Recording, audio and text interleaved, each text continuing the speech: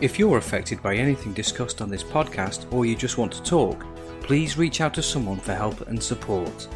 You can also reach out to Man Blues via email at manblues@gmx.com, at manbluesuk on Twitter, or find us on Mastodon by searching for @manblues. We're not qualified to help, but we can listen. Please don't suffer in silence.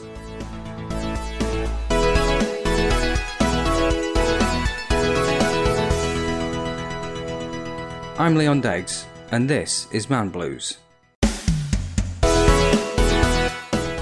On this week's episode, we're talking about mansplaining.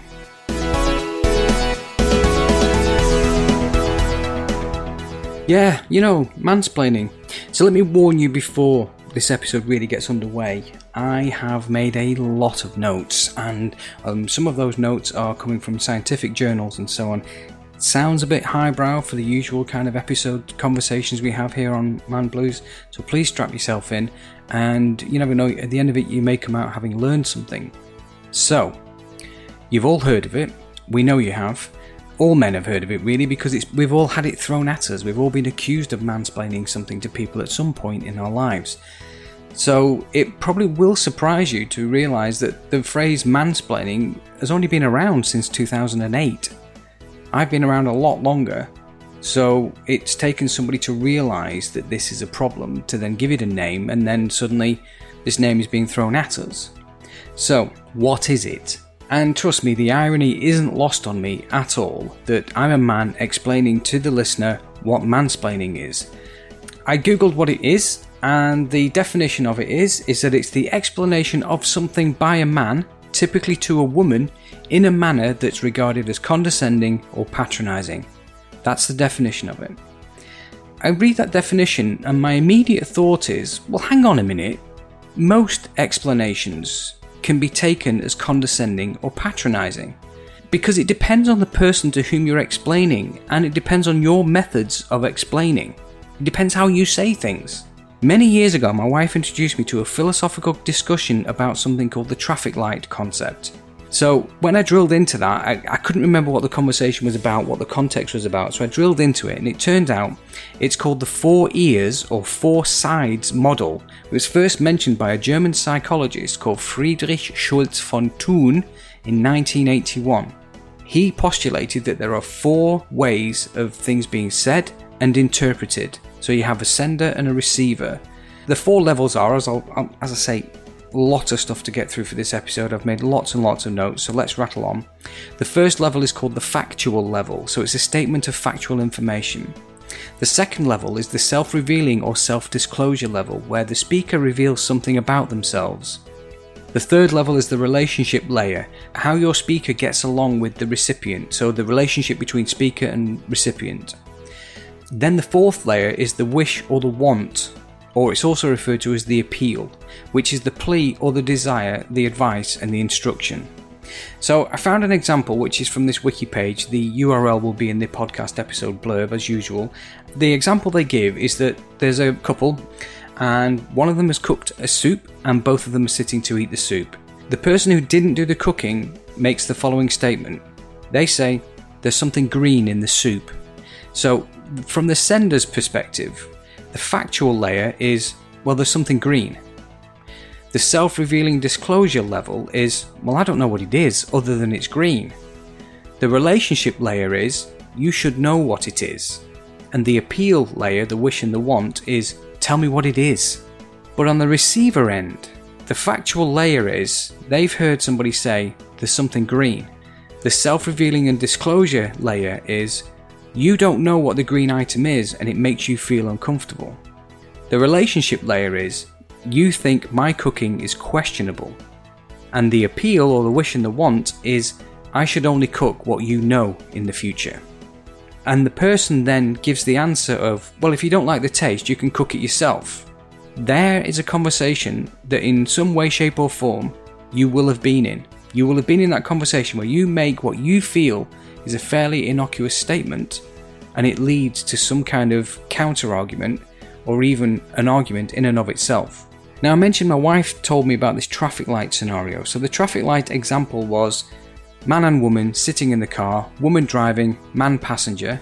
sitting at the red light at the road, and the man says, "The light is green." And the woman then immediately has one of those 4 reactions. So the factual is, well, the light has changed. The self-revealing or disclosure thing is, well, I can see the light is now green. The relationship layer is, well, you should see that it's green. And the appeal is, oh, can you see it's green? What the receiver is like, the factual layer is, the traffic light is now green. Fact. Then you've got the self-revealing or disclosure thing, which is, it's making you feel uncomfortable that the traffic light has changed and nothing's happening. The relationship layer is, well, you think that my driving is questionable, I'm not, my observational skills are being questioned. And the appeal layer is, well, why don't you just drive? My wife and I actually had this happen to us, that I was in the passenger seat, she was in the driver's seat, and I just happened to glance across and said, oh, traffic light's green.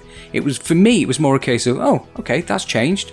And immediately she went into panic mode. It was like, trying to find the gears, trying to find a clutch, and off we sped at a kind of a breakneck pace. And I worsened that situation by then saying, why are you racing off? To which she replied, well, you're moaning about the light being green. I wasn't moaning. It was factual. That's how it felt for me. It was factual. So that's how kind of normal explanations can be interpreted. So what's the difference between mansplaining and explaining? So of course everyone is now aware of how brilliant search engines are. If you put A versus B into a search engine, you will get a really good synopsis and overview of the differences. So I did that. It says here that while a man who is explaining might wait to be asked a question, a mansplaining man will jump in with answers before anyone has expressed a need for them. So while a man who is explaining might ask about the other person's qualifications or their familiarity with a particular subject, a mansplaining man assumes that the other person is starting at 0 and knows nothing. It's the whole thing of, you've been in that situation, you may have even done it yourself unfortunately, and you've probably not been aware of it, but that thing that you learned about yesterday, when you read that article about that thing, and then today you told somebody about it like you were the guru on it because yesterday you knew nothing about it and today you read the article. That sort of level. So basically it's just, listen to me, I've got something to tell you about this. And that's why mansplainers are upsetting so many people, and rightly so. Rightly so. But the problem is, my brain, personally, works best with connections. So regular listeners to this podcast, and thank you very much again for tuning in, they will know that I've got a million stories to tell, but all of these stories are triggered by a stimulus. This stimulus also includes my knowledge, and it irritates my son. But I have to explain to him that it's like I've got knowledge Tourette's. So when he's doing something in the kitchen or he's doing something in the bathroom, I might just say to him, oh, try this, try that, try the other. For example, when he's trying to shave and he keeps missing out huge pieces of his face when he's shaving. And I'm like, you need to try this, you need to try that. I get the eyes rolling at me. I get the whole arm being lectured again. It's not. It's literally just knowledge that I've got, that I'm connecting it to that particular situation. And I'm just thinking, oh, do you know what I do? But he doesn't necessarily want that. So that's the situation I find myself in with my son. He's angry about it because he just can't, the knowledge has to come out. It's knowledge Tourette's. The story will die in my throat if I don't speak it. But the other side to it that I've found is that there's often an expectation on men to actually know things. And we're often asked to give our opinion on particular things. And then eventually you end up in a situation where you feel that where you are, that situation, that conversation, somebody at some point will ask you what you know about it. And inevitably you get into the position where you've been in that situation so often, you're expecting that to be the outcome. You're expecting to be asked to offer the knowledge because that's what's happened. So who's to say that the reason mansplaining is now a thing is because we're living in a time where that is a culture that has been allowed to grow, where a man will offer his knowledge because he's been asked so many times before and simply assumes he's going to be asked it again. So when is it not mansplaining? I read on a website, as a general rule of thumb, it's not usually mansplaining if you didn't know that the other person knew anything about that particular subject, or you're speaking about a subject with which you have lived experience. So as you can see, it's a tricky line to sort of balance. especially when your explanation is received poorly and they've got the old "you're mansplaining" weapon in their pocket, because then you're having to backtrack and explain. So on the positivity side of things, it was really, really difficult to find anything that was sort of generic enough without being too specific, and I'll explain why. One of the first examples I found was from a gentleman who's clearly struggling to communicate with his significant other. Here are the positivity steps he suggested for stopping mansplaining, and they are as follows. Take ownership of the problem, apologise unconditionally, listen more closely, rather than make excuses, make it right, let her do it her way, laugh at yourself, assume you're the one with something to learn, and ask for help. Now, the picture that accompanied all of these was pretty much man sitting on a sofa with folded arms while the wife was sort of doubled over and not looking very happy, because obviously she'd had it once more explained to her, that's not how you do whatever it is you do. So this guy's given all of these things about how he can stop mansplaining to his significant other. So I did a bit more research. So I've cobbled together some stuff myself a little bit from this brief amount of research that I've done. So I think you need to open a dialogue with the other person to engage them. You need to ask them what they think about the explanation that you've just given and to seek validation for it. Was I right? Does that concur with what you think, what you believe, what you've heard, what you've experienced? And sharing an experience doesn't invalidate you or them. So make it clear to them that your story was from experience. You need to ask the other person about their familiarity with that topic before you explain it. What do you know about it? Because this is what I know. And an explanation turns into a mansplanation when it feels preachy.